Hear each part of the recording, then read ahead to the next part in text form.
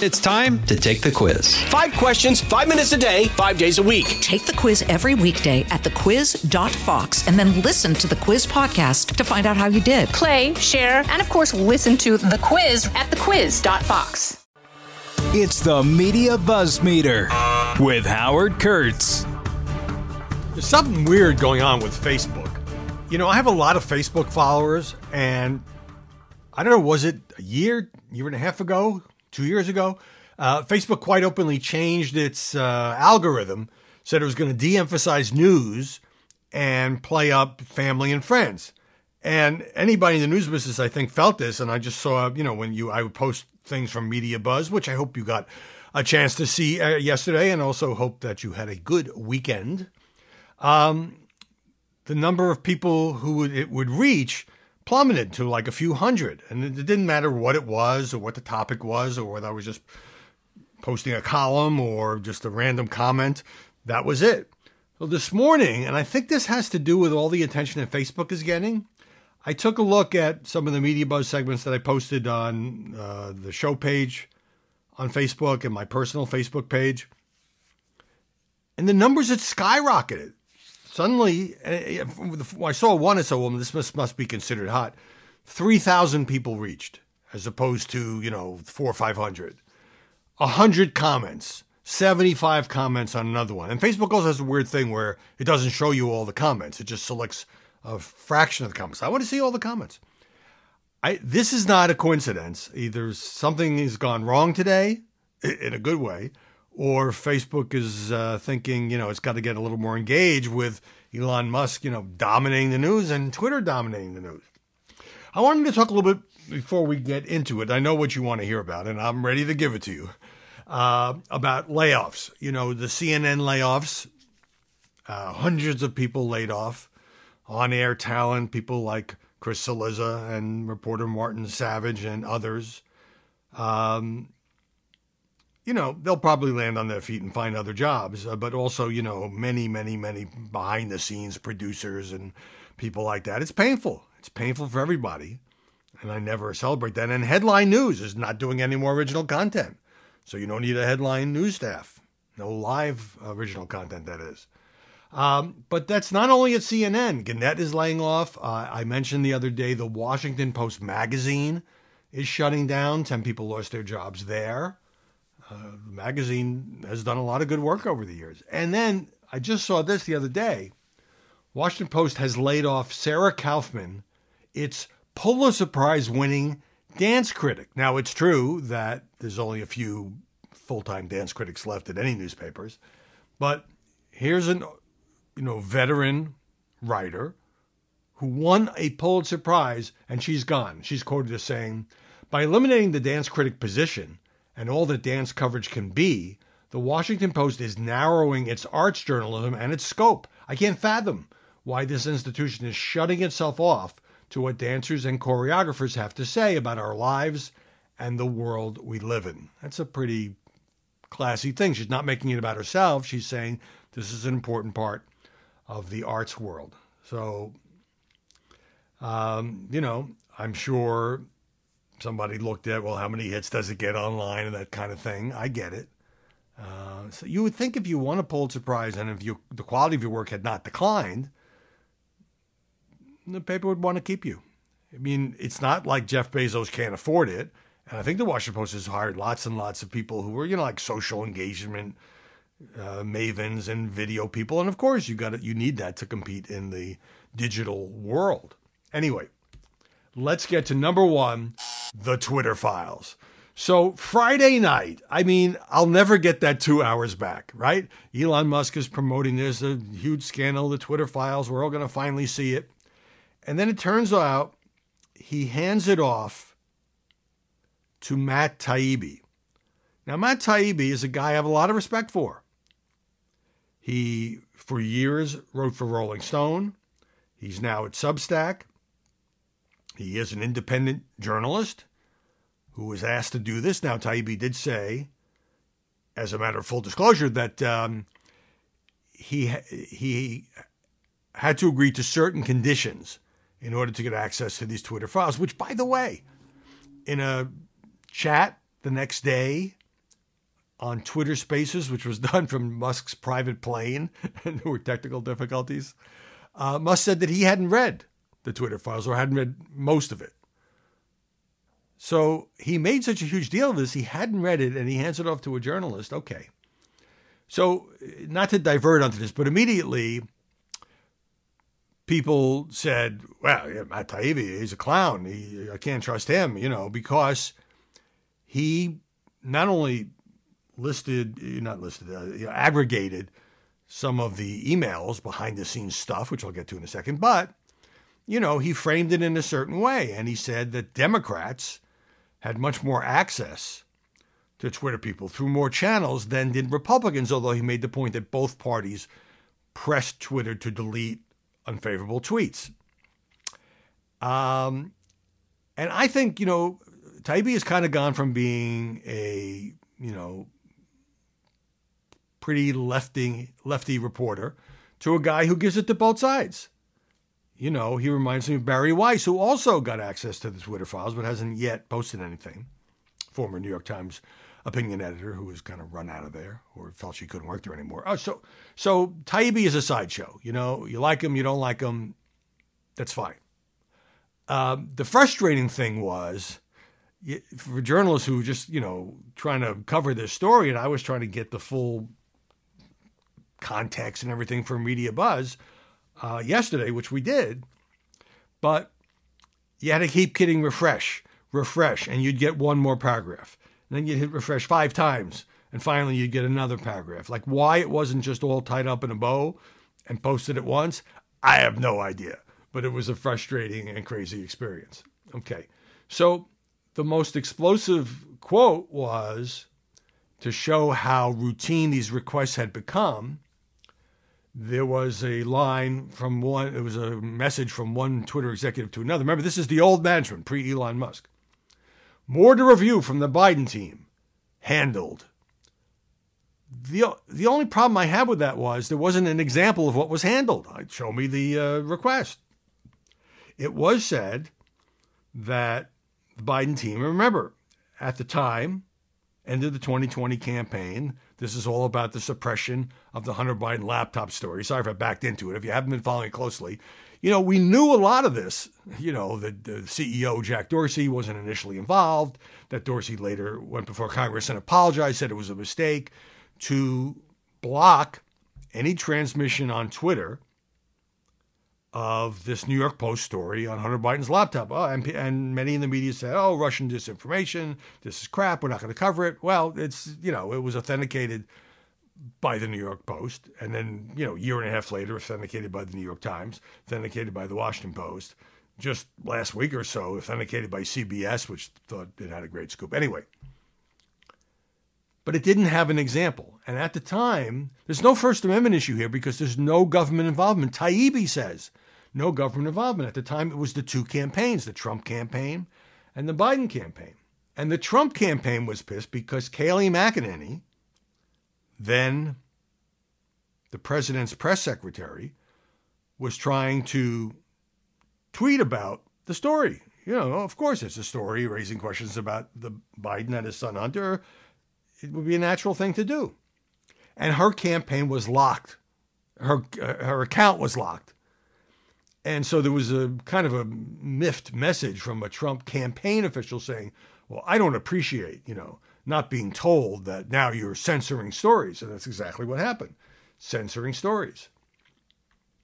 The other interesting thing here is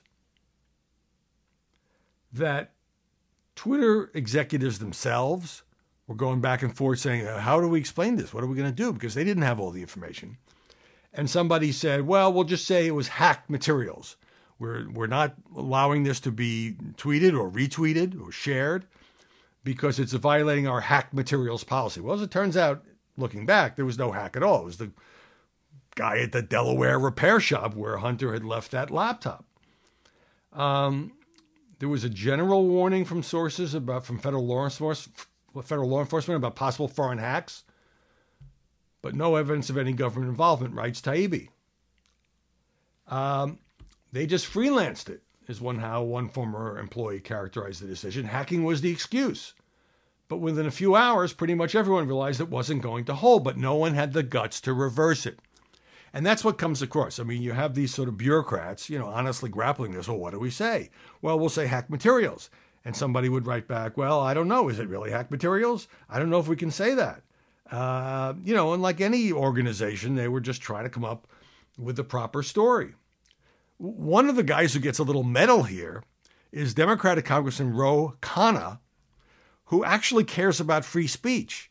And he wrote to one of the Twitter execs saying, there's a free speech issue here. You have to allow this to be distributed on your platform, even though he acknowledged it hurts my side. Politically, it didn't help Democratic congressmen to have, these tweets out about the candidate's son. But he did it anyway. And I thought that was really good.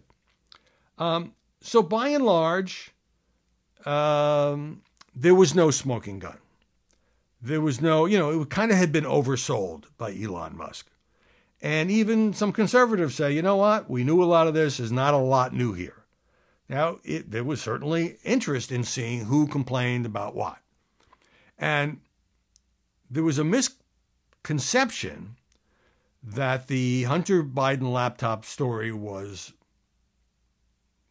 essentially banned from Twitter, and anybody who tried to tweet it was locked out of Twitter because the Biden campaign complained. That's not what happened. They did this before, the Biden campaign even knew about it. What the Biden campaign complained about what are referred to as dick pics, or as I would put it in the column, pornographic images of the president's son, which were on that laptop along with, stuff of him using drugs. And, you can like that or not like that, but it seems like a reasonable thing not to want to spread around the world. So, bottom line, it wasn't a nothing burger. We learned a lot about what happened behind the scenes, but there was no aha moment about how horrible this was. Taibbi pointed out that 99% of donations from Twitter employees went to Democrats and about 1% to Republicans. And therefore, Democrats had a lot more avenues through which to complain. Republicans had more limited avenues, but both parties complained. And I thought that's a fair job by Taibbi. I mean, beating up on Taibbi doesn't, get away from that. And there was just some bad language in there where it would say, the Twitter execs would say, what are we going to do? We're effed. Yeah, I think we're really effed on this. And the last installment said, we got to get un-effed. So there was some amusement value as well. So the Washington Post had a very fair story on this over the weekend, as did some others. The New York Times just didn't write about it. Like, for 2 days, just like it wasn't a story. And I'm thinking, well, how do you justify that? It's a major event. You could write a story saying, there was nothing there, but you did write nothing. So today, or maybe it went up last night, the Times finally gets into it, and it does it as a kind of like, this is an amusing spectacle that went on in the District of Columbia, and, we're going to take a wry look at it. Not that we think there's that much news here. Musk and Taibbi framed the exchanges as evidence of rank censorship and pernicious influence by liberals. Many others, even some ardent Twitter critics, were less impressed, saying the exchanges merely showed a group of executives earnestly debating how to deal with an unconfirmed news report that was based on information from a stolen laptop, except it wasn't stolen. As with many modern news stories, the Twitter files were quickly weaponized in service of a dizzying number of pre-existing arguments. All that's true, except for the stolen part. And it even gets to Taibbi. Once a major voice of the political left, Mr. Taibbi rose to prominence, presenting himself as an unencumbered truth-teller. He's perhaps best known for labeling Goldman Sachs a vampire squid in an article that galvanized public outrage toward Wall Street. But his commentary about former President Trump diverged from the views of many Democrats. For instance, he was skeptical of claims of collusion between Russia and Trump's campaign, and his fan base shifted. And it did, in fairness, include, as I read on the air yesterday, Taibbi's pushback. He was getting a lot of, Imagine volunteering to do online PR work for the world's richest man on a Friday night in service of nakedly and cynically right-wing narratives, said MSNBC host Mehdi Hassan. So he makes Taibbi out just to be an errand boy when, he did. I mean, if you gave me the Twitter files, I would give you my take on it. Wouldn't be the same necessarily as Taibbi, but I wouldn't turn that down. Now, did Musk pay him? Probably, and therefore there's that question. Okay, so here's Taibbi's response. Looking forward to going through all the tweets complaining about PR for the richest man on earth and seeing how many of them have run stories for anonymous sources at the FBI, CIA, the Pentagon, White House, etc. Okay, I got a little more to say about this because at the very top of the program yesterday, I put Kanye because Kanye had this just incredible meltdown with Alex Jones. He goes on the Conspiracy Theorist show, and he's just, there are things I love about Hitler. The Nazis were kind of cool. I mean, just praising Adolf Hitler, one of, or perhaps history's worst mass murderers, and Alex Jones was pushing back. Well, I think Hitler was a bad guy who did a lot of bad things. As I said, if Alex Jones is the moderating force in the room, you've got a problem. So now, after being suspended by Musk for posting a picture of a swastika with a Star of David embedded, Kanye says, I can't even really make sense of this. Am I the only one who thinks Elon could be half Chinese? You ever seen his pics as a child? Take a Chinese genius and mate them with a South African supermodel, and we have an Elon.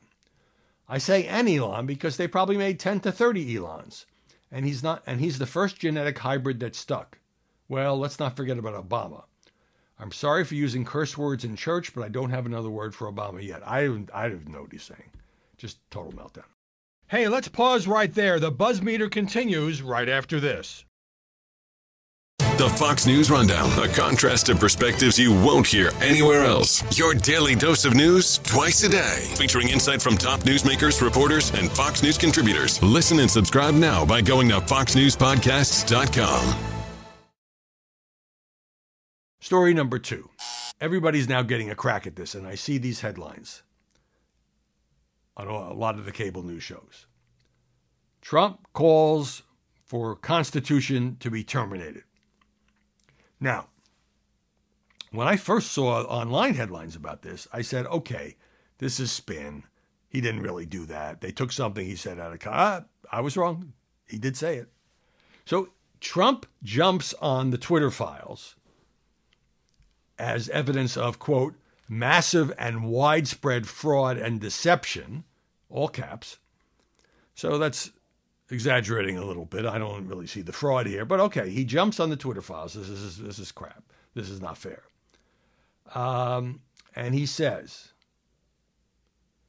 working closely with big tech companies, the DNC and the Democratic Party, do you throw the presidential election results of 2020 out and declare the rightful winner, meaning him, or do you have a new election?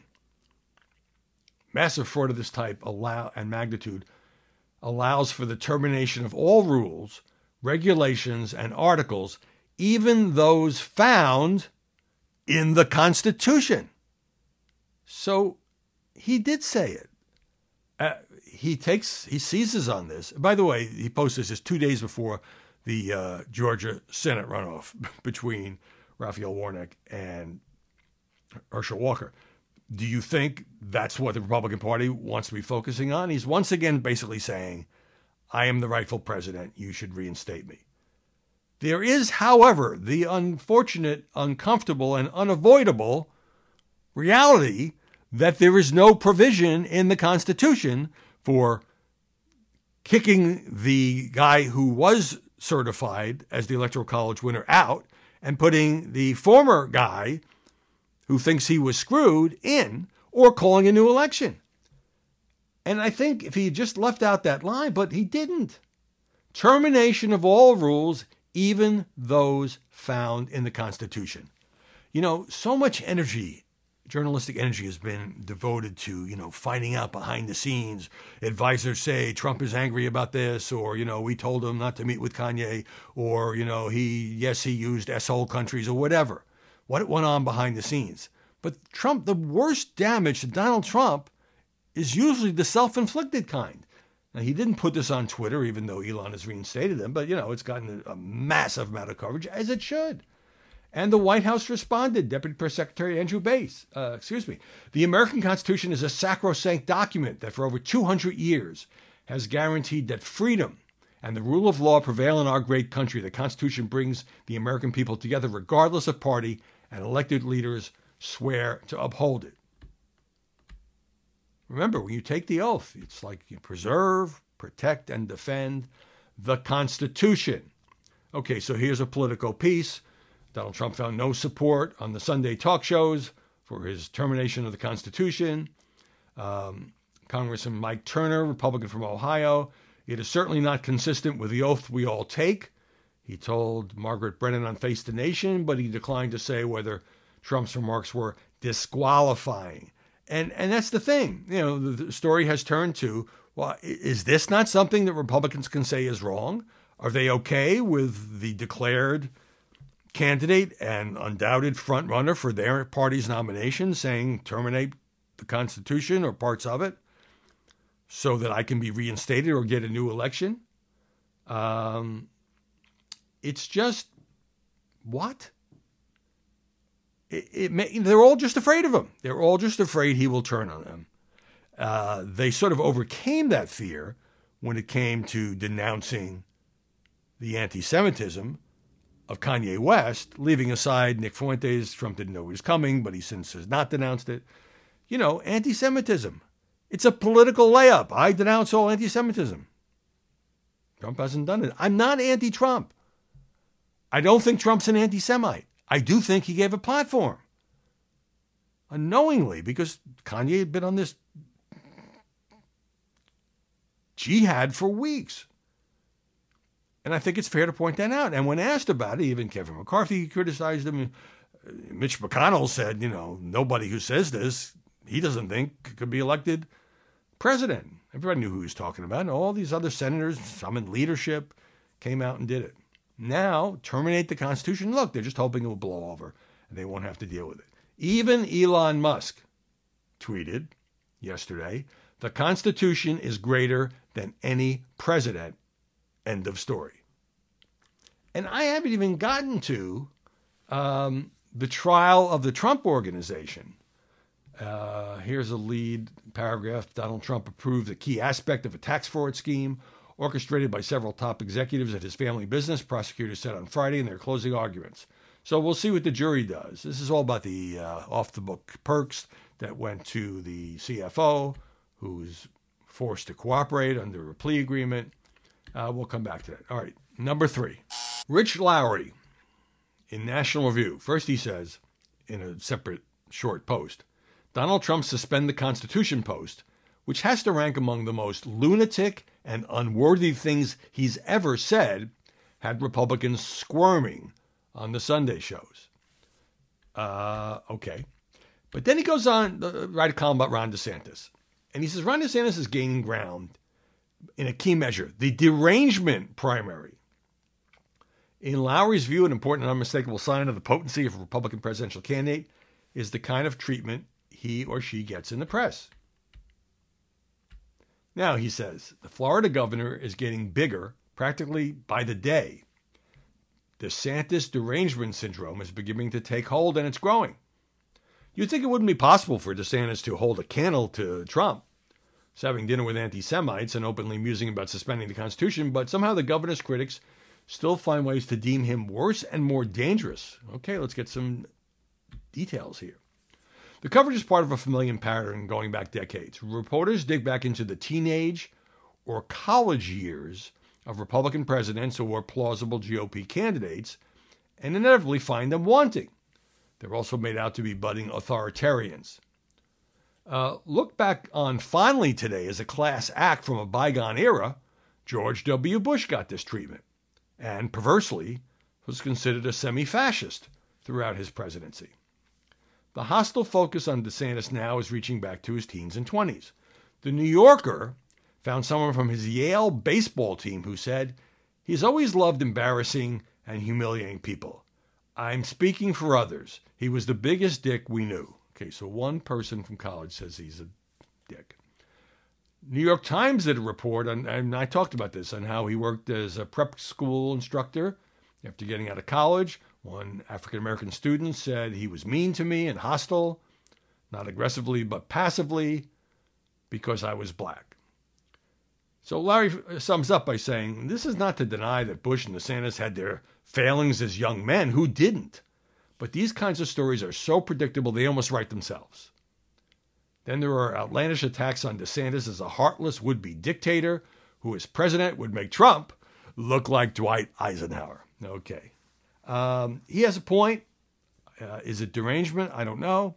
Certainly people on the left are saying, DeSantis could be even worse because he doesn't have Trump's baggage, but he does all these things. But, you look at what he's done in Florida, he seems to be pretty popular there, and not just among right-wingers. Okay, story number 4, Dan Balls. In the Washington Post, the chief correspondent, talking about the primary process. Now, it's fascinating. Look, every president can sort of dictate to the DNC or the RNC how he wants the primary calendar to look like. And as you may have heard, after saying nothing, Joe Biden has now declared, and the DNC has basically said, okay, that South Carolina will be the first in the nation primary. Obviously, for years and years and years and years, it's been Iowa caucuses, New Hampshire primary. Now, I had no doubt that Iowa caucuses were, after the horrible, it's way too complicated anyway. And that botching of the counting, until we finally found out that Pete Buttigieg won last time. And so Iowa is not even in the early window of opening primaries, and that's sort of the punishment for Iowa. New Hampshire has a state law that has to go first. So New Hampshire may just try to jump the gun here. But anyway, Biden won South Carolina first. The next week would be New Hampshire and Nevada, followed by Georgia, which nobody saw coming, followed by Michigan. And Biden also doesn't want any more caucuses. And I don't really see the point of caucuses. I mean, obviously they tilt toward the activists who will show up in a high school gym at a certain time. But why not just have primaries? But I don't know that he's going to get his way on that. In any event, look, this was done because if Biden gets a challenger in the 2024 race, he wants to be able to win easily. And South Carolina is the state where he won his candidacy. Remember, Iowa and New Hampshire, he did so poorly, like 4th in one and 5th in the other. The Democrats wrote his political obituary. He never should have gotten in the race. He's out of touch. He's too old. He's not woke enough. And, just nice try, Joe, but time to pack it up. Go home. We're done with you. And then with Jim Clyburn's help, he wins South Carolina. Why? Because South Carolina has a sizable black vote. And most of that went for Joe Biden. And I have to say, I think something is lost here by not having a small state, because South Carolina, is not a tiny state. And, to compete in a diverse state like that. And Biden just comes out and says voters of color should have a voice in the first contest. And it is a fact that Iowa is a rural, mostly white state, and New Hampshire is a rural, mostly white state. But one advantage of a small state is you got to do a lot of retail politics, and you could be a relative political unknown who doesn't have a lot of money, who can break from the pack. That's what happened with Jimmy Carter in '76 with the Iowa caucuses. That's what happened on the Democratic side with Pete Buttigieg, a small town mayor nobody had ever heard of, winning. On the Republican side, you have people like Rick Santorum and Mike Huckabee winning. And Ted Cruz, and then, not necessarily staying the course, but at least they had a shot. It is time to stop taking these voters for granted and give them a louder and earlier voice, in the process, says the President of the United States. And the story here says, those principles happen to align with Biden's self-interest. Do you think? So that's raw politics at work. Hey, let's pause right there. The Buzz Meter continues right after this. Story number 5, speaking of President Biden. Politico has a piece about books. The approximately 27,112 books written about Donald Trump. Okay, I'm making that up. So there are a couple of books due out about the administration's first 2 years. Then there's one by New York Times reporter Katie Rogers on Joe Biden. There are others, but D.C. readers won't need to rush to the nearest IKEA to buy extra bookshelves anytime soon. Big change from what Washington is used to. It points out to the bestsellers by Bob Woodward, Michael Wolff. My book on Trump did pretty well. Looking at the first year, the media and Donald Trump. Back in the Clinton presidency, there were lots of books about Bill, given his colorful private life, and even, Primary Colors, the novel loosely based on the Clintons. And then there were these books on campaign gurus. Look, Steve Bannon, David Plouffe, Karl Rove, James Carville had all written or been the subject of books. But when Biden won the presidency, you didn't really have that. The only people who scored books were members of his family, like his sister and strategist Valerie. Son Hunter wrote a book. Valerie Biden Owens' book has sold 8,455 hardcover copies. Hunter Biden, over 26,000. Contrast this with psychologist Mary Trump, her 2020 tell-all about her uncle. It has sold over 1 million copies in hardcover alone. And look, Joe Biden has been around for a very long time. He's a low-key president. And if there's a lot of back and forth drama within the Biden administration, we generally don't get to hear about it. The people who ordinarily might be interesting, the strategists like Anita Dunn, who returned to the White House, the Secretary of State, Tony Blinken, not the world's most fascinating character, not a commentary on his diplomatic mission. Same goes for other cabinet members as you go down the list. It's like a rerun of No Drama Obama. The most recognizable personality to come out of the Biden administration, who's not written a book, but probably would do well if she did, was Jen Psaki. Because she was on TV all the time, and she just, sparring with reporters, and she was just interesting. But there's really no other. And that's the way Biden wants it, by the way.